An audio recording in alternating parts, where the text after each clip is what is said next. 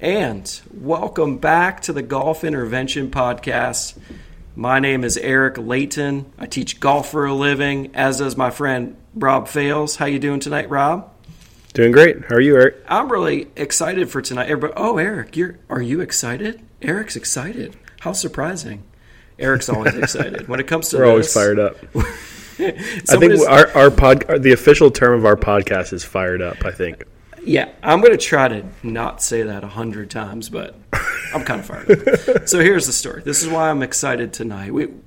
I believe we've got a bunch of new listeners. You know, we can kind of follow this along. Yes, see where people welcome in. And I kind of wanted to say thank you for listening. I wanted to say that first. Rob and I were talking about what does the Golf Intervention Podcast, what are we really all about? So we want to reintroduce that like you've never heard a show, mainly because there's probably people dropping in right now that have never heard us. And so the things that we do, I think that's a little bit different is, and it starts with measured science. It's kind of new things involved in golf instruction and golf practice.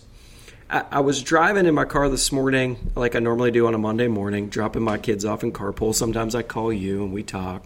Today, I tuned in for one big reason, because this will kind of mark the day that it is in history. Nick Dunlap, barely 20-year-old, won a PGA Tour event. Did you tune in? I didn't get to watch. Did you see any of it, Robbie? I did not, but yeah, it's incredible. Like, I think I heard that he's the first amateur since Phil Mickelson. Yeah, it's to win, which is amazing. I remember when Phil won as an amateur. You were not born yet, I'm sure. No. But I remember watching it on a little black and white TV that was in the corner of my grandparents' dining room. That we would turn on. We'd play cards and stuff and put on golf or football, whatever was the sport of the day. So I remember that with Phil, but it's been all that time. And it was really, really cool. Now, he won the U.S. Amateur this year. You had a player in the quarterfinals, yes. Right? One of the guys you work with from UVA. Correct. So you were familiar. I wish I was as big of a fan there. I just hadn't heard of him, but I'm really excited for the young man. He's got to be a dynamite player. So Michael Breed this morning on SiriusXM PGA Tour Radio, I was tuning in because I kind of wanted to hear what was going on, what people were saying about it. And he had a college golf coach on, and it was not Nick's golf coach, but another top Division I program. And he was talking about why do these guys, if we really go back to Jordan Spieth, go back to Colin Morikawa, these guys are coming out and winning right away. And that didn't happen even when Tiger came on the scene. Nobody really expected him to win right away. I mean, that wasn't really like the expectation back then. And so they were there's like a hilarious video of who was it? Tiger was doing an interview with Curtis Strange, saying you're going to learn, right? And he scoffed at Tiger. Oh, you'll learn. Curtis's biggest mistake that he did in telecasting, because it was just. Nobody really came out and won, right? And Tiger won right away, and then he won the Masters to start the next season. But that was really rare. So we're seeing more of it now. Up until this with this young man, it was just phenomenal, right? So anyway, the question was, why are they so ready to win? And the answer from the college golf coach was basically this. They've had access to great technology, things we've been saying on this program. TrackMan, which is a radar launch monitor, bunch of smart scientists have surrounded, and there's other products too, but TrackMan's kind of the one people look at, the one we use, that's really measuring the science of this thing now. And we have been able to now, for the last 15 or 20 years, I think teach at a much higher level than they did before. And so they can teach and they can train in a way that's unbelievable. So TrackMan does things called combines. It's like skill testing. I do them with my players. Some of you do them with your players. I'm sure the UVA kids are doing it all the time. And it's basically like giving you numbers to hit with your wedges, and you're just hitting and trying to get a measured sense of how well you're doing. This coach was saying these kids do it all day. I mean, they're like all day they're doing these things, and they're just trying to build their skills up. And when things go wrong, they have such a great sense of their own swing because they understand their quote-unquote numbers. I'm this type of player. I have this type of shot shape. whenever I'm playing well, these are the things that I see in my path and my face angles and my attack angles and things that are important. So when things get off track, they get back on track pretty quickly. So they spend their time training, not spend their time trying to find their swing. Correct. It's such a more efficient way to do things. That's kind of what we're saying here. And then you kind of go transpose that, because Jackie Burke passed away at 100 years old. The guy, former Masters champion. He won the Masters and the PGA in the same season. Phenomenal person in the game of golf. Teacher, player, mentor, facility owner. He just did it all. And he brought a lot to the game, but they were interviewing a friend of his, somebody he had mentored. Jackie didn't like technology. He was played by feel. He didn't want numbers. He just wanted to hit the ball. The better you are at guessing, the better you are. And that was kind of how it was, right? And if Jackie Burke was playing now as a 20-year-old, he'd be using TrackMan. I'm going to tell you that right now, because he was competitive, right? That's just the way it goes. So here's what we do on the golf intervention, okay? And I don't know if tons of this is being done, but you and I talked about it, and we thought this is what should be done. We're taking data from all levels of players, just not PGA Tour players, beginner golfers, intermediate golfers, elite level golfers. We're looking at the data through data capture things like GameForge is one, and there's other ones that people use, and we're looking at the data, and we're saying, what are the skills? We're kind of backing that down into the things that people need to do in scoring strategy to play better. Then we're backing that down into what we know from measured swing data. Like, how do I develop these skills through things like instruction and TrackMan practice and all these things we're trying to do. And then we back that down into, how do I actually know what it is, what skills I need to work on? What are the gaps in my game? How do I find that out? And then how do I train in a way that builds those skills up? So you can see this is what we're all about. This is it. And it hit me today when I was listening back-to-back interviews with the college golf coach and Jackie Burke's friend, and that's sort of the transition that we're going through in the game of golf right now because of technology and science. We've embraced it. We study it to death. We teach it all day long. And that is why we have this podcast. Yes. Is there anything you'd like to add to that, Rob? No, I think that hit on it really well. And I would just say that to add to that, there's a lot of context that's missing in the information space that we're getting on, wherever you get your information, whether it be YouTube, whether it be Instagram. As just a lay golfer looking to improve, number one, we recommend that you find a coach. But then number two, if you're going to DIY, then there has to be more context behind the information that gets put out there. Who are you as a golfer? Why do you play? Where are you in your learning curve? Right? And then there are so many things that oftentimes get left out. So what we're trying to do is we're trying to bring more context behind what you're consuming as a golfer on a day-to-day basis. Let me give you a for instance that I ran across today, and then we'll get into today's episode, which is going to be awesome. So I was reading the Golf Digest today.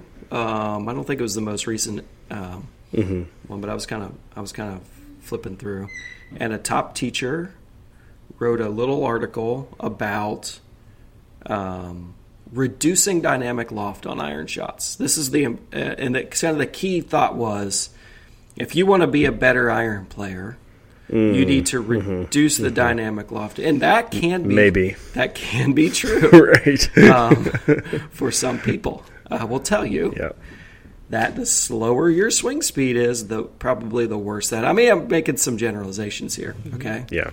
But I will tell you that one of the biggest breakthroughs I've had this sort of past couple months with a lady player who's very, very nice lady, good athlete, kind of occasional golfer, and wanted to get better. I had to teach her how to have way more dynamic loft on her iron shots. And on all her shots. And once she figured that out, which didn't take long, by the way, she's played way better golf. Okay? So again, the article wasn't bad. It was nicely written. The information there is good. It never once in there said, if you're this type of player with this type of club speed or this type of issue. Correct. There's a lot more context. Yeah. So this is what we're saying. Just be careful. And that's what we try to layer on the Golf Intervention podcast. So going back in time to last episode, which I hope you tuned into, one that we were very, very proud of. We talked in this series about reducing the amount of shots that you take from the tee to the green. And in the last episode, we talked about short game specifically. We kind of quantified that as 39 yards and shorter off the green. And it's a really good episode. Now, really, if you haven't tuned in, please go back and listen to that. You don't have to listen to that first. It wouldn't hurt, though. Today, we're going to take on, I think, probably the most mystical of the, and I say that because I think it's the most, it's the hardest to wrap your mind around as far as your shots to green go and maybe all of golf, which is your approach shots. I think it's easier to see improvement in tee shots and understand how that affects your game. Definitely short game. When we improve at short game, it's easy to see that. Okay, it adds the score, adds up more slowly in a way we're visualized. Shots to green, approach shots. This one's a little more mystical, and depending on the level of player that you are, different things become more or less important in this area. And that's what we're going to try to take on today. So, I think we should probably start off with kind of maybe defining what approach shots are. There's a few subsets in there, and again, we use a product called Game Forge. It's an app or a web. You can do it online, and we think it provides great data. And so some of these definitions are really just from their thing, but really apply to anybody that play golf. It makes sense. So you want to take us through that sort of definition and what those different quantifiers are there, Rob? Yeah, absolutely. So the technical definition of a approach shot would be the par value -2, right? So if you think of on a par 4 would be your second shot, par 3 would be your first shot, par 5 would be your third shot. So par value -2 is going to be basically your approach shot. And then within that, going for greens as a type of approach shot. I wouldn't say it's exactly an approach. So when you're plugging in your data, this is not what you'd put under an approach shot. But a lot of times you're approaching the green. You're trying to push the ball inside of 40 yards from the green. So I think of that as a type of approach shot. That's a really big part of golf, right? This is a really big – and I feel like when we were talking about this, we had a phone call the other day. It was snowing in Virginia, so we both had a slow day. I feel like we talked for almost 2 hours. Yes. It was – we should have just recorded the dang phone call. We should have recorded that. One of these days we're going to figure this out because it was gold, Jerry, gold. It would save us these Monday nights. It was really good. And what happens is Rob and I will kick back and forth like, how do we want to cover this? Because really some of this, we just put together these ideas. We have epiphanies as well. I feel like this is making me a better teacher thinking through this stuff. Oh, me too. Absolutely. And I thank you for that.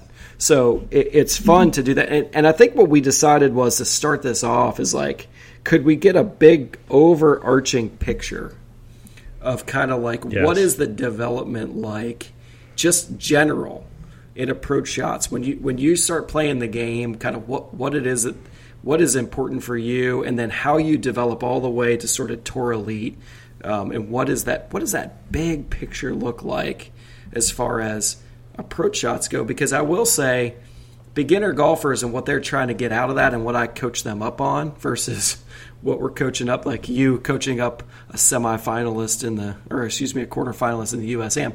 There's different things that you're trying to accomplish. So could you take us through maybe a big picture there and what that kind of overarching differential would look like?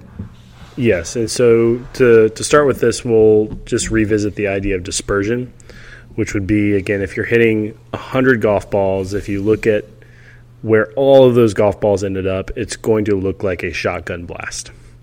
And the shotgun blast is not a perfect circle. It's usually bigger in one dimension forward to back than it is from right to left or vice versa. So a level 1 golfer is averaging 88 or higher. And their shotgun blast is going to be by far the biggest. It is huge. It is, if you were to hold up, your hand, if we were to do finger dispersions, it'd be tough to get your entire hand in one side of that dispersion just by how large it is. Mm-hmm. And it will typically be large right to left and front to back, but larger front to back than it will be right to left. And most of that is due to the disruptors and the amount of times where, hitting it off the bottom of the club or, we're hitting it fat or something to that degree. Right. So it's a massive dispersion. And because of that, our targeting strategy for a level 1 golfer is to just reduce those disruptors and penalties as much as we possibly can. Yeah. And then as we move through, you kind of get a big picture. You reintroduce the idea of dispersion again, where all those balls are on planet Earth if I was going to hit a bunch of shots, right? And so do you do dispersion testing with your player, like on TrackMan? What is it? What is an amount of shots that you feel like is pretty good to get an idea of? Yeah, I think 20. That's what 20 is kind of a nice number. Yeah. But do you hit 20 in a row, or with the same club, or do you mix up shots? That's a deep question. Yes, depending on who I'm doing. Right. Okay, I got you. So anyway, you can picture almost your approach shot skill by looking at that shape of your dispersion and the width and the depth so as we get into what's important as far as the value of scoring goes, if you just picture the first person, like that wide dispersion, we're just trying to limit hitting it into penalty areas and that kind of thing. Greens and regulate, we're going to get into this data, but we're giving you this big picture real quick. You're not hitting tons of greens in regulation, so it's really about staying out of trouble. I think it's about covering the distance you're trying to cover.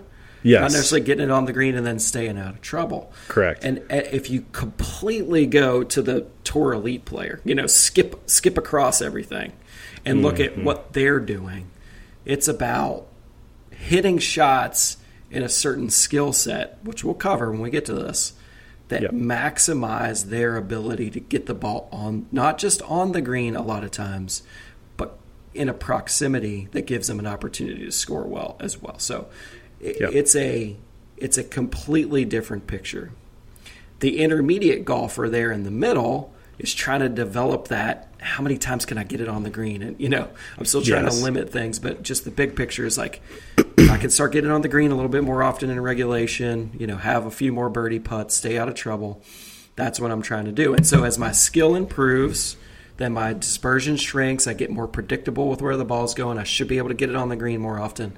And that takes us down into like that picture I was saying about the tour player. It's not just about getting it on the green anymore. It's about really being close to the hole as often as they can be. So they're trying to make birdies.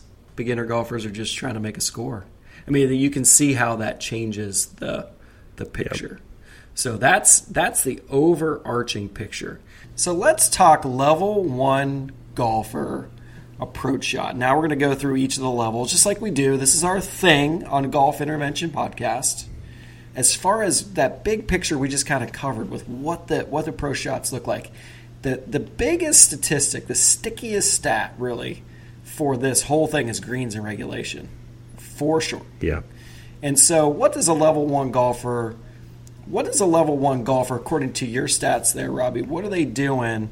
What are we doing in level 1, and what gets us sort of to that picture of going to improving in level 2, like greens and regulation, dispersion? Yes. Give us a visual on some of that.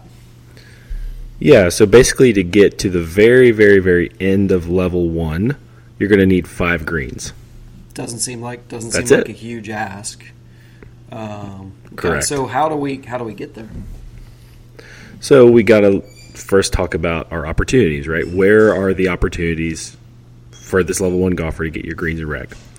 And par 5s are going to be the biggest opportunity because you're going to be able to push the golf ball down there on your first and second shot to get as close to the green as you're going to get for that, again, that par value -2 shot. So shorter basically, dispersion on shorter clubs is going to be tighter for lots of reasons, which we haven't really detailed this, although I was sitting around today thinking about something I was calling the six iron hypothesis. This was like during a lesson today. And this will not surprise you because I'm like teaching, I'm like looking at dispersions, and you and I had this conversation, and it feels like the 7 iron is like this big place in the bag for a level 1 golfer, really probably even level 2 golfer, where because of the shortness of the shaft and the loft and the ball position, we can sort of manage some things with our swing shape and make good contact-ish and control upwards to roughly 7 iron in the bag, right? And then as we get to 6 iron and down and into hybrid, things get tougher to manage at that point. So what you're saying is, on a par 5, hopefully, if I execute a few shots, I can have a short club into my hand. Now, it also could be a short par 4 or a short par 3, potentially. Yes, depending on where you play, absolutely. On where you play. But as a rule, if we, again, just take par value -2, you're going to be, on average, closest to the green on par 5s than you will any other type of hole. So as a level 1 golfer, again, we need, I'd say 4 would be right in that, again, using GameForge's language, we have learning players to emerging players. 4 would get you right in the middle of that emerging player, so averaging right at 90. So you're going to be breaking 90 some percentage of the time. That gets you to 4 greens. But really to be able to get into level 2, again, to get you to 5 greens, that's going to give you a good chance to do it.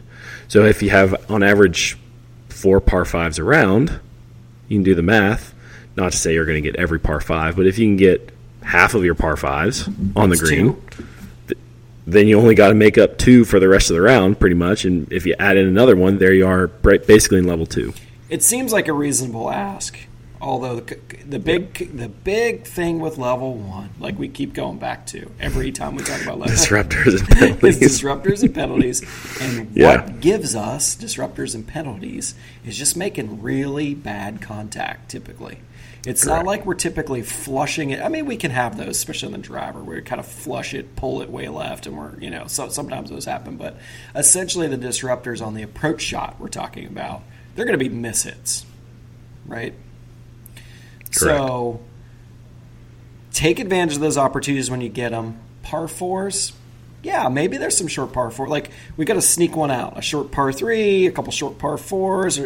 I was going to say your second best opportunity as a low-end golfer is probably the par 3s, depending on the tee box you're playing. Yeah, all this is dependent on the course, right, of the tee box that you're playing. Correct. And how far you hit it, because there's different, obviously there's different levels. So we're trying to shoot the average here, just trying to give people a picture of who they are. Obviously, a level 1 golfer could look at themselves and be like, man, I shoot 80, I shoot 92 and I smash it. Yeah, okay. I mean, those happen too. We're just trying to give you the inside the bell curve look, because we don't know you, listener. We'd like to know you, but we don't. So we're just trying to give you a big picture here. So all we know is the big data that we've been given. Big data. It's all about big data. So you were describing to me earlier, I guess this is for the listeners' benefit. This is now 24 hours later. We had a little moment. We have lives we live and things happen. So we're recording 24 hours later. So it was 2 days ago you and I were talking. And you made a really good point about, like, the biggest killer for level 1 is probably in the par 3s when you have like a penalty area involved. Yeah, and really when you look at penalties in general, regardless of level, not all penalties are created equal. The penalties that you're going to get off of a par 3 are killer. I mean, they are really, really devastating. Whereas you can think of a time where, actually this just happened to me a couple days ago. I was playing golf, had a penalty shot off the tee on a par 5, had really no issue making par from there. It was fine. And so if you can, on that tee shot, on these par 3s, if you can get as much of your dispersion in a playable area as possible for a level 1 golfer, that's going to be huge. Avoiding those areas where, again, you're having to drop and then hitting your third shot on a par 3 from however far off the green makes it really, really difficult. And this is where, here I am, level 1 golfer. Dispersion is pretty wide with clubs that are longer than 7 iron, like we were talking about. So you're familiar with the country club of Virginia. You work there where I work. Yes. The 4th hole on James River. This is a perfect example. Here I am. I'm a bogey golf blue tee player. It's 173 yards and water short and left, and a green that's extremely narrow, and a little bit of a bailout on the right for sure. But if I'm pulling 5 or 6 iron there or hybrid, my dispersion is wide. I mean,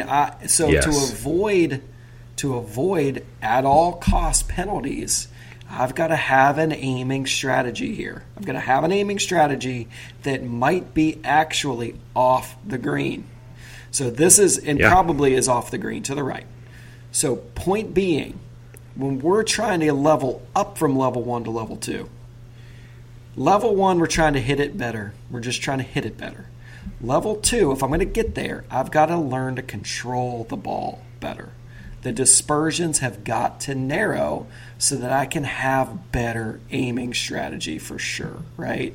And so these are pictures that play out. You and I see this every day when we're teaching, but if the listener can visualize, if I am pulling 5 iron and I can miss it very short, right, because that happens, I can pull it 30. I mean, you were saying, is it 20%? Was that the number? Yeah, it's about 18%. Okay, so let's round it. Let's round it to make it easy, right? If I'm at 180 yards, you're talking 36 yards left and 36 yards right, and that is huge. How do I even aim for that? Right? If there was woods on the right of that hole, I wouldn't have a strategy other than hit and hope at that point. So for me to, so then I just do it. I just hit and hope, and then it goes. I get penalties a high percentage of the time. So we know we have to avoid penalties. We know if we want to improve, we've got to start being able to control the ball better. So level 1, hit it better. To get to level 2, I got to control that dispersion a little bit better, right? So that's the visual we're trying to create here. And that taking advantage of those short holes, it's kind of like playing poker in a way, in my opinion. This is kind of where you are. Agreed. You're taking advantage when the moment arises, and the other times you fold, right? Like, okay, let me not bust my chips on a par 3 180 over water. If I make bogey here, great. I haven't lost anything. But what I don't want to do is make triple. Yes. So that's where we got to start strategizing a little bit as you play. So dispersion is large, and aiming theory is tricky.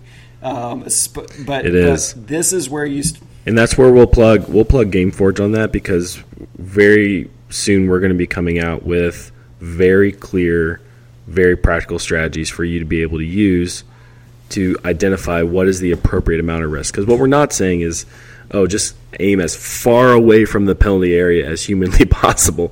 Because, like we said in the last episode, you need as aggressive as you can without cost. So you got to figure out for you and how big your dispersion is, how close can you aim to the hole without really getting much, if any, of your dispersion in a penalty area, especially on a par 3.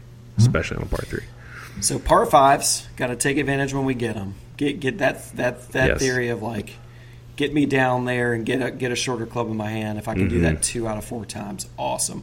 Don't give anything away on par 3s, and then take advantage of a handful of par 5s or par 4s, and then we're on to level 2. That's what it seems like without too many disruptors in the short game. We're on to level 2. So and again, we're going to do a second part of this episode that's sort of like the training aspect of this, right? We're laying out what's going on. Like, this is who you are. These are the big things I want you to think about, because as we direct you down the path of improvement, you don't know what you don't know. I keep saying that, right? So this is what we're starting. We're just starting this discussion of what it is that you don't know about it, and then we're gonna give you some more insight into how do I actually improve that in the second part of this episode, part 2. But we want to lay out the data in part 1. So I don't know that we have much more to cover on level 1. Level 2 is going to be a big discussion.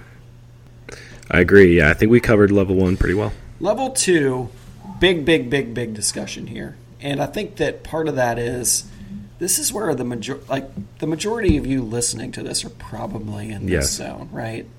And actually, probably the majority of, I don't really know this, but the majority of golfers in the country are probably in level 2. You're talking about bogey golfer to scratch golfer. Like, that's a large group of golfers. So this is where there's a little bit of, we're trying to gain control of our golf shots a little bit better here. So we've got to start hitting. We got to start being more predictable. We've got to start hitting more greens.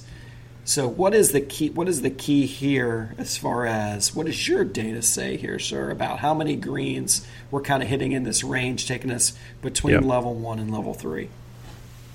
So like we said, 5 pretty much gets you right on the front border of level 2. And then as we work all the way to the very end of level 2 is 11 greens. That seems like a big difference. That's a big difference. It seems like a big difference. And as I think that over, I've got to think that one of the biggest components to this deal is, as we're trying to level up, is, again, I'm going to hit it. I'm going to hit it better in level 1. Level 2, I'm going to control it better. But as I'm moving through level 2, I'm going to have to start. I think I'm going to have to start hitting it a little bit further, a little bit higher, and a little bit more optimization of my ball flight, meaning things like land angles and stuff like that. So yeah, I think to your point, the distance is going to be, I think, 2 things really. Honestly, your ability to control face to path is going to be increasing, but then really the distance as well, because again, to get you to 11 greens, you can't just rely on your par 5s, and you can't even just rely on your par 3s either. Like, you got to hit it far enough to give yourself quality chances on par 4s. Right. And so, like we said before, here's my, what did I call it, the 6-iron hypothesis. This is starting to come into play a little bit better, too, because I think the first half of level 2 golfer probably still doesn't have great control. Like, I could probably... No, they don't. Like, they can, again, to get to middle of level 2 is 8 greens. So you can basically, if you do your, let's say you have a good round, you get 3 of your par 5s and 3 of your par 3s. That's a good round. That's 6. That means you only need 2 of your remaining par 4s. So yeah, you don't really need to rely a ton on those quality chances of your par 4s. But to your point, as you get to the end of level 2, that's when giving yourself, you've got to have enough quality chances, like you said, inside a 6-iron-ish to be able to stop the ball on the green. Right. And I don't know I don't think I'm far off base with my hypothesis, because how many times, like, listener, I want you to sort of think this in your mind. You're either currently in this place or you have developed through this place where you said at some point to someone, man, I'm pretty good from 7-iron and down, right? And actually, what's interesting to me, what I've found, and this happens daily, like in lessons, like we're learning, like I hear that a lot.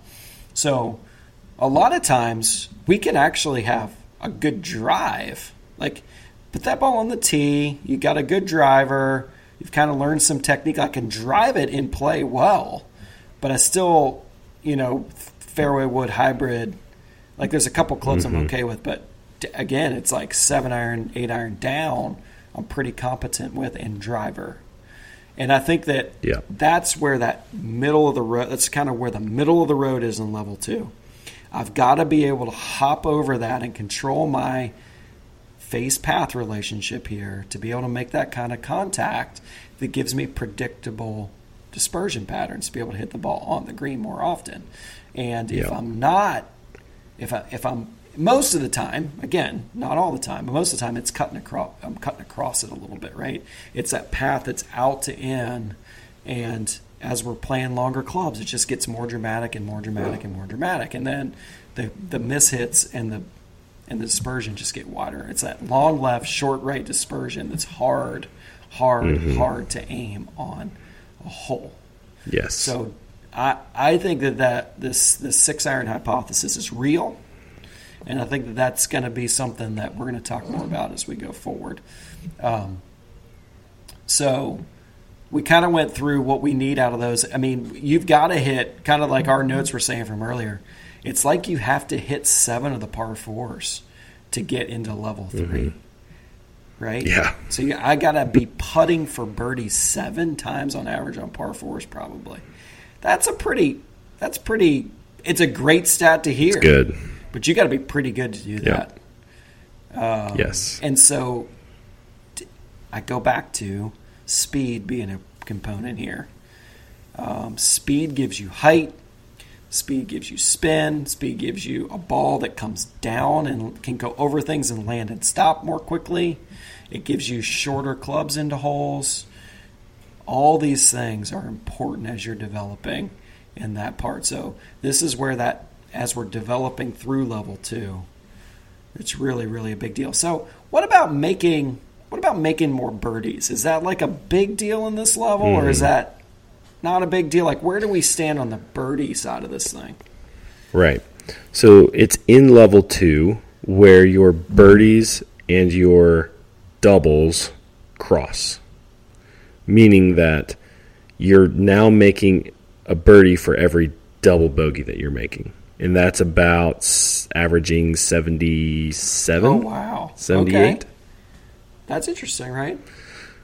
Yeah. So birdies are still not quite a thing, because at that point you're really not making a ton of doubles. It's about 1.5 really. It's not much more than that. At the end of level 2, what's coming down the most is your bogeys.'s to be. That's the steepest, right? And so this is where the shift really happens, because again, going back to level 1, the double bogey and worse is what is coming down the fastest. And then again, this is all in GameForge. Level 2 is early on. Level 2, the double bogeys and the bogeys are coming down at about the same rate, right? So now you're cutting doubles, but you're cutting doubles at a lower rate because you're just not making as many. And you really start cutting more bogeys. But then to get through the middle of level 2 into the end of level 2, now you're really not making many doubles, so that you can't come down much more on that. You're starting to maybe pick up a birdie, but then the bogeys are dropping really fast. And your bogeys and your birdies don't cross until you get to 72 average, which is crazy. Yeah. So essentially, if you boil that down, you're trying to make more pars. Is that? I mean, it's like that's. Yeah. I got turning bogeys into pars is how you get through level 2. There's no doubt. I mean, again, you do need to still be cutting doubles, but again, it's not going to be as fast or as much as you are cutting bogeys. And what cutting bogeys is hitting more greens, developing your short game, which is what we talked about in our last episode. That's really where it is. Someone told me today they played 12 holes. Their first 12 holes last week were 6 pars and 6 double bogeys. I was like, wow, that had to have been a roller coaster ride right there. Yes. But that's the kind of, and again, we talk on averages here. So we're talking about like, correct. Again, it's like a big data look. I'm taking a bunch of stuff, putting it all together. And individual rounds are going to have their unique, parts to them. So that's when I'm telling people like, hey, if we're trying to keep stats, like we've got to keep stats, right? We got to keep keeping stats, so it helps it, so that it plays out over time. So the skills that we really need to improve from level 1 to level 2, we kind of talked about. Like we've got to limit big miss hits, and I think that you're seeing that into the middle, like you were saying, into the middle of level 2 here, and as we're going down to level 3. Speed, huge important variable, and the face path. Obviously, we got to be able to control the curvature of the shot so that we can again have aiming strategies that are better. I've got to figure out how to get the ball on the green the most often with a strategy, and it's surprising because I feel like still in this level for a lot of golfers, they don't actually know how far they hit their irons. 100%. They're aiming their top 5% of shots. So let's talk about that dispersion, how we aim that. Like for level 2, you're just trying to get as many of those golf balls, as many of the dispersion as on the green as you possibly can, without incurring a penalty, essentially. So aiming strategy is such an interesting thing. I had a lesson today with a gentleman. We're starting a series that we're working on, this winter, trying to improve some stuff in his ball striking. And he got better last year. It was really cool. He went from 23 to, he said he's like a 16 now. So big improvement. Yeah, big improvement last year. Worked on it, did lessons, got a lot better. And so we were hitting, and what I said was, here's what I want to do first, because I was thinking about my 6-iron hypothesis while I was doing that. I told him, too. I said, we use you a little bit as a guinea pig. So we hit pitching wedge, 8-iron, 6-iron. And I think I did 5-5-5, and then we went 5-5-5. So we did 10 shots. We did, so 5 of each, 5 of each, 5 of each. And okay, gotcha. Yep. And so I should have screenshotted this. So like you, this will not surprise you. The path number tightest on the, he's cutting across a pitching wedge because of the shortness of the shaft and the steepness of the swing. He's only cutting across a pitching, and ball position, by the way. He's only cutting across his pitching wedge 2 or 3 degrees, hitting it almost dead straight. Then he gets to 8-iron, and he's cutting across it 4 or 5 degrees, and it's starting to curve with an open face of, 4 or 5 degrees. It's curving a fair amount. Consistent, but it's curving off the quote unquote straight line, right where he's aiming. Mm-hmm. And then the 6-iron, now we're starting to see some pulls left and some short rights, and that visual on that of the typical I have an open face and I cut across it swing. So I asked him, because I would say out of the 30 shots he hit, 24 or 5 of them ended significantly to the right of his target line, right? And I said, so when you're playing those shots, do you just aim left and let it fade? And he said, no, I just aim right at it. I said, okay, so let's look at your dispersion. So I put it up on the screen, and I said, here's where the green would be on that line. We kind of looked at a normal green size and just kind of drew a circle there. And I said, you'd have hit it on there. Most of the time you'd have missed the green. If you would have aimed 10 yards left with your 8-iron, most of them would have been on the green. So this is aim strategy, right? Yes. We don't. Which is different than targeting strategy, by the way, because aim strategy is how you get the center of your dispersion on a good target. A targeting strategy is literally where you're putting the center of your dispersion. Could you describe that a little bit more in depth for the listener? Okay. Yes. So let's say we've got a green and it's got, water on the left side, and your dispersion pattern, let's say you've got 15 yards from the left edge of the green to the right edge of the green, but your dispersion is 25 yards. You're a level 1 or level 2 golfer. You're not worried about making birdies, right? You're just trying to hit as many greens as you can without making doubles or bogeys, right? So if you put the center of your dispersion on the middle of the green, there's going to be some amount of your shot pattern that's going to be in the water, right? So we need to move the center of your dispersion to the right until all of those golf balls, or as many of the golf balls as we can, get onto dry land. And where the center of all those golf balls is your center of dispersion. Now, what Eric's talking about is your aim strategy relative to your target, because this golfer did not know where he needed to aim to get the center of the dispersion where he wanted it to be. And so if you can understand how big your dispersion is, and then where the center of dispersion is relative to your aim, now you can target. Now you can play golf. And again, without using some of the GameForge finger dispersion, I literally have no idea how you would do this, right? So just be on the lookout. Coming pretty soon. We're going to really start to give you some actionables as far as taking this from the range to the course. Yeah, I mean, your best is just guesstimate, right? Like you're just trying to, right? And that's what PGA Tour players have been doing for a long time. Like you get the caddy out there, and they're saying, aim at the B on the sign behind the, like. That's essentially what they're doing. They're trying to give them some type of, is that 12 feet left? Is it, whatever. Point being, we all have dispersion that we're dealing with. We all do. It's tighter with better players, and it's wider with worse players, and the symmetry of what that looks like with better players is a lot different than what it looks like with struggling players. And so those are things that you need to think about. If you're a typical level 1 to mid-level 2, The big thing there is typically a pattern that looks long left and short right. Okay, that's just kind of what it looks like. It's not a oval. It's a crooked oval because that's what's happening. Yep. We're swinging across it. Sometimes we square it and pull it. Sometimes we miss it and hit it to the right. So we're trying to figure that out. So you're going to have bigger misses left, but you got to play that strategy to play the percentage game. So as we're moving on to being even a better player, this is where you may say, I need to figure that out. Like if I want to jump levels out of the middle, this is where I think a lot of golfers get kind of narrowed into.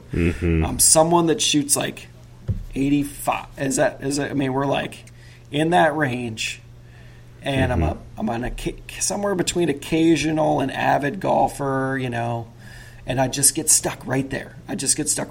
And for me to improve, I've got to start improving all parts of those things that we're talking about, meaning I got to get more predictable with my dispersion. I got to hit the ball further. I got to be able to play my 6.5 hybrid fairway wood driver more consistently. And what I need to do that sometimes is swing changes. Sometimes I've got to get my mechanics to improve for that to happen. So this is where you kind of you look at what is my next step. Well, when you're talking about something like aiming strategy or targeting strategy, these things we're talking about, that's just sort of you're on the course and it's too late. Like, here I am. This is what I'm bringing to the table today. I can do really good things with that. I can max out what it is my skill set will bring to the table today to play a competent game of golf. For me to get better, I need to change things. If I'm going to get to this level 3 golfer, which we're about to talk about next, I think, unless you have anything to add to level 2, no, we've got to probably do some things at a much higher level, because it looks to me like that golfer's hitting 12 plus greens, or like you're talking about 2 out of 3 holes you're putting for birdie, and you're making almost very, very few doubles and triples at this point, right? Yeah, it's going to be less than, again, if we go, let's see here, level 3. Are we talking about level 3? I think we're on level 3. This is scratch golfer to tour elite player. Yeah, so if we're on level 3, at the very, very beginning of level 3, if we're talking about doubles, even that player is making 1.5. Yeah. Somewhere around there. Right? So it's not much. Not much. You have a bad day. You make a couple bad swings, 2 doubles. The next round, you got to make 0. Yeah, it's about 1 actually. As I'm looking at it now, how many? I mean, I feel like for me, when I got to this level, it felt like double bogeys almost disappeared. A lot of that for me was short game, I will say. But yes, the ball striking has to be to a point where you're missing it in good places to get it up and down. Correct. So give us a visual as to what, from an approach shot, this level 3 to tour elite player is doing that's so, massively awesome. Yeah, I think like what we talked about earlier, like level 1, you're shrinking the dispersion mostly from front to back as a result of taking away disruptors, right? Level 2, it's still shrinking from front to back because your vertical impact spot on the face is getting tighter. You're hitting it low on the face less, high on the face less. But I would say the right to left portion of your dispersion is probably getting tighter at a faster rate than the forward to back dispersion is getting tighter, because you're controlling face to path, you're controlling heel toe strike variance, and like we said, the speed is also getting better. At level 3, both are coming down, right? The forward to back and the right to left dispersion is getting tighter, and you're optimizing how it's getting there. There's a land angle, there's a spin component that gives you a high degree of predictability of, if this is where my golf ball pitches, this is where it's going to end up. And so now not only do you have a very tight dispersion to aim, but then you also have a high degree of predictability of what your golf ball is going to do when it lands. So it's fair to say now we're going to start talking more about, because I got to make birdies here. I got to make more birdies while not making any more double bogeys. And so correct. This is where the strategy has to change. Because Is into level 3. I got to start hitting it. I got to start hitting it to a proximity.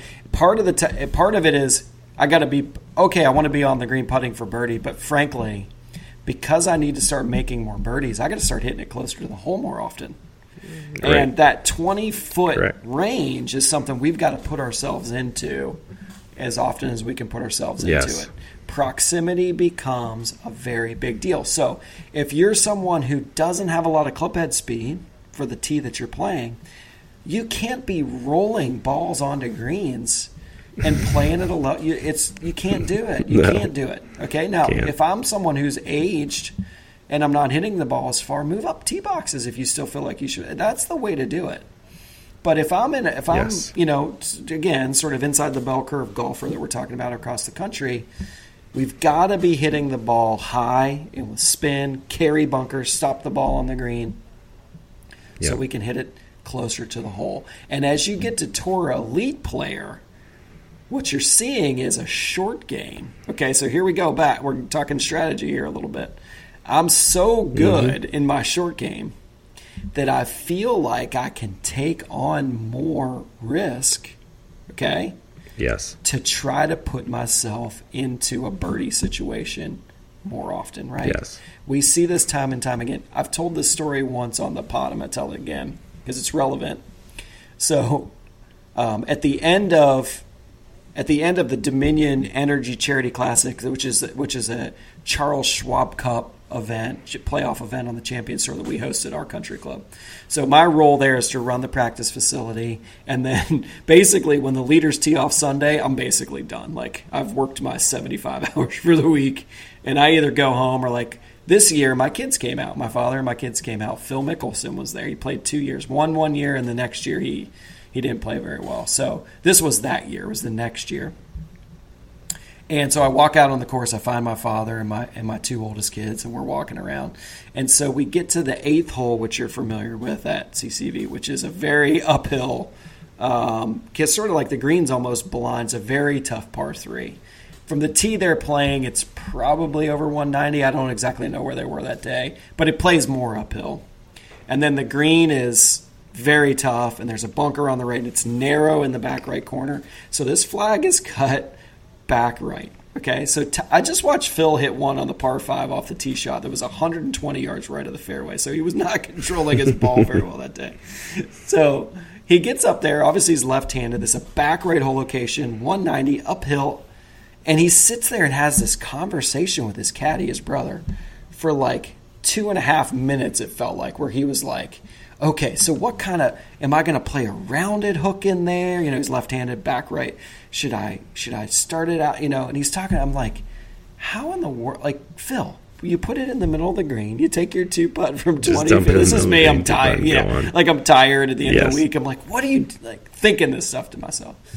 So what does he do? He tries to take on this whole location. He dumps it in the bunker short side, and I'm like, ha, see, Phil, like, in my mind, I didn't say this out loud. So you know what he does? He almost holes the bunker shot, right? Literally hits it to 6 inches. And I said, oh, you know, this is a perfect example of what we're talking about here, right? For him, there was no situation around that green that he didn't feel like he could get up and down from, right? That's Phil always kind of believes that, but there's no penalty area. There's no. So he went for it. Why? Because even from 200, you know, playing like 200 uphill, Phil feels like he can hit it inside 20. Like, I can do that shot, right? And if I miss short-sided, I'm Phil Mickelson. You know, I can get it up and down. So this is why you go back to the last episode and talk about short game. All this stuff starts to come together, right? So as you're talking about, again, you're talking about targeting strategy and whatnot. I guess we have to determine for the level of player that you are, because we're not all Phil Mickelson, by the way. You know, maybe the greatest short game of all time. How bad is the short side, right? We're trying to. Is it going to be like a disruptor? That is the question. Does it play like a penalty from there? Can I even get it up and down from there? Or is it something I'm going to have a reasonable opportunity if I take on the risk, right? Correct. That is the question. How badly do I not want to be short-sighted? That's what's going to determine your targeting strategy for sure. And I wanted to actually go back to a point that we talked about Hunter Brown actually having a really great point when we're talking about shots gained, shots lost, and how a lot of times a double is more than double the penalty, right? Right. Well, to that end, if we think about a level 3 golfer, you are gaining more by making a birdie than you are losing by making a bogey. And we actually see this at 72 average score. The birdies and the bogeys cross over. So this is what we're talking about, is that if you have gotten to this point, and this is why it's so dang hard to get from averaging 76 to averaging less than 76, because to get to that point, you have made your money on double bogey avoidance, bogey avoidance, putting as many golf balls on the green as you possibly can, lag putting to putting, getting it up and down as much as you can to cut all those bogeys. And then to all of a sudden now have to say, okay, I'm going to change my strategy now to start to see how many of these balls can I get inside 20 feet, understanding that you're going to short side yourself more than you were in your previous strategy. But what you're gaining from the birdies, again, a birdie, you're gaining more than you're losing from a bogey. You're going to gain in the long run by making birdie relative to what you would not if you're not making those birdies, just hitting it in the middle of the green. You're going to get a couple up and down. You're going to maybe even chip one in if you're that good. Your short game's going to be to that level. To Eric's point, you've got to be to the point now to where you trust your short game to be able to target closer to the flag. It's really mind-numbing how good those guys and gals on that tour elite level really are. It's really and to be able to do it, they're not playing the conditions of, your normal setup of a golf course. Like the tees are so far back when they're playing. For ladies and men, I mean, those ladies are playing a long golf course. The men are playing super long. Even the Champions Tour players are playing super long. And the ability to control shot after shot after shot after shot after shot. It's pretty phenomenal. Watching the Champions Tour guys for the last 8 years, it's interesting because there's a few of them that you would say, okay, those guys still hit it pretty far. Like, Padraig hits it far. He hits it really far. I think Padraig would be a well above average distance on the PGA Tour. Ernie still hits it far. Retief hits it far. But there's plenty of guys who play great out there. Bernhard being one, they don't hit it very far at all. So they're playing black tees at CCV, which you're pretty familiar with. That's 70, not an easy golf course, 200 probably, and not easy. You're talking William Flynn Classic, tough green complexes, and they just swing after swing after swing after swing, hit it good. David Toms, Stephen Alker, it's just such a pure strike. So level 1 golfer, you think about how do I build up to Bernhard Langer? Right? Then we love creating a visual of this, right? Well, who knows? Have goals, right? So it's like, I got to hit the ball better. I got to start hitting it and carrying in my approach shots the distance that I think I should be hitting it, right? That's the key. The right-left dispersion is still going to be pretty wild. But if I can get some of those on the green and start being a little predictable with, again, probably 7-iron and down, I can start to play some pretty good golf. As I'm trying to progress now down through the 90s, into the 80s, towards the 70s, I've got to start controlling my left and right dispersion more. I've got to start bringing that tighter. Why? Because I got to more predictably be able to put the thing on the green. I just have to be. I have to make more pars. I have to. I've got to avoid penalties in a predictable way, and I've got to make more pars. And then as I get to trying to push towards level 3 and even into the tour realm, I've got to be able to hit it far and high and predict it and get proximity and take risk on at times, have a short game that I can really rely on. Those are the pictures of what bring us together at all 3 of these levels from the skill set. And that's the picture of it. And these guys and gals that are tour elite, because I'm going to tell you what, there's some ladies that are absolutely unbelievable ball strikers. They control the ball in a way that's absolutely phenomenal. So we're not just talking men's tour. We're talking ladies tour. Yes. That ability is just absolutely phenomenal. So we're going to talk about in the next episode too, how do we get there, right? It's not just saying, here's all the things you got to do. Good luck, right? And we're hoping to give you a little bit That's more. very much what this episode was. All right, you got to do this. This is all right. Have fun. But again, I think that in the way that I teach, which you've seen for many years, and the way that I think you teach in a lot of ways, a lot of times we're trying to help people. Even in a one-on-one lesson, we're trying to help them draw out of themselves an ability to play better golf. We're not indoctrinating them with crazy amounts of swing technique and all this stuff. It's saying to you as, hey, guess what? You came here because you don't know what you didn't know. This is step one. We're kind of telling you what you didn't know, okay? This is a picture of what you're trying to work towards to improve. How you're going to do it, we'll get to in the part B of this episode. But this is, and I think this is a great episode unto itself, because once you know, a lot of people tell me, Eric, if I just knew what I was trying to do, I could do it better. Right. And I think that's all we're trying to accomplish in this one. It's like, know what it is, really understand where you're trying to go. Because a lot of times it's like, Eric, I got to make more birdies. Well, no, you don't have to make more birdies. We just talked about this, right? The average tour player is making 3.5 a round. What's the average 85 shooter? 1.7. Yep. Like, it's not a huge difference there. There's other things we need to be worried about. There's a hierarchy of things we need to accomplish. I think that's what we're trying to lay out in this episode. I think hopefully we did it well. Do you have anything to add here to either level 3 or to the episode in general here, Rob? No, I would just say that as we look at birdies, I think just a couple things that you mentioned, the in positions, which would be inside 20 feet.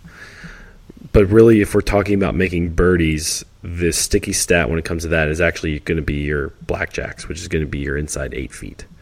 And so thinking about where that happens is par fives. 100% par fives, right? So par fives are not only going to be maybe for level 1 your opportunity to hit the green, but it's also for level 3 your opportunity to hit it inside of 8 feet.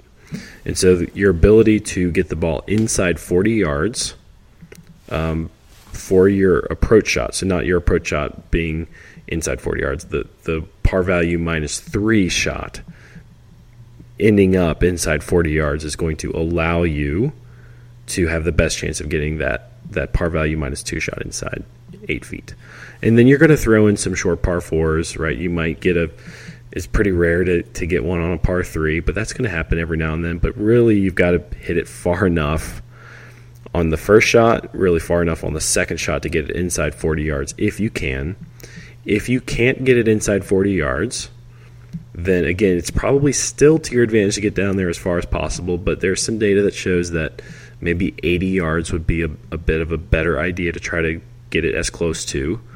But yeah, I mean, I kind of like, Scott Fawcett says this is like, if you get just one shot on the green on a par 5, like if you stood there and hit 20 shots and you can get even one on the green, it's probably worth it to try to get it on the green on your second shot on a par 5, just because the proximity to the hole is so huge for your birdie opportunities. If you can get inside 40 yards, that is going to be your best chance. So that's the only thing I would add for our level 3 golfers.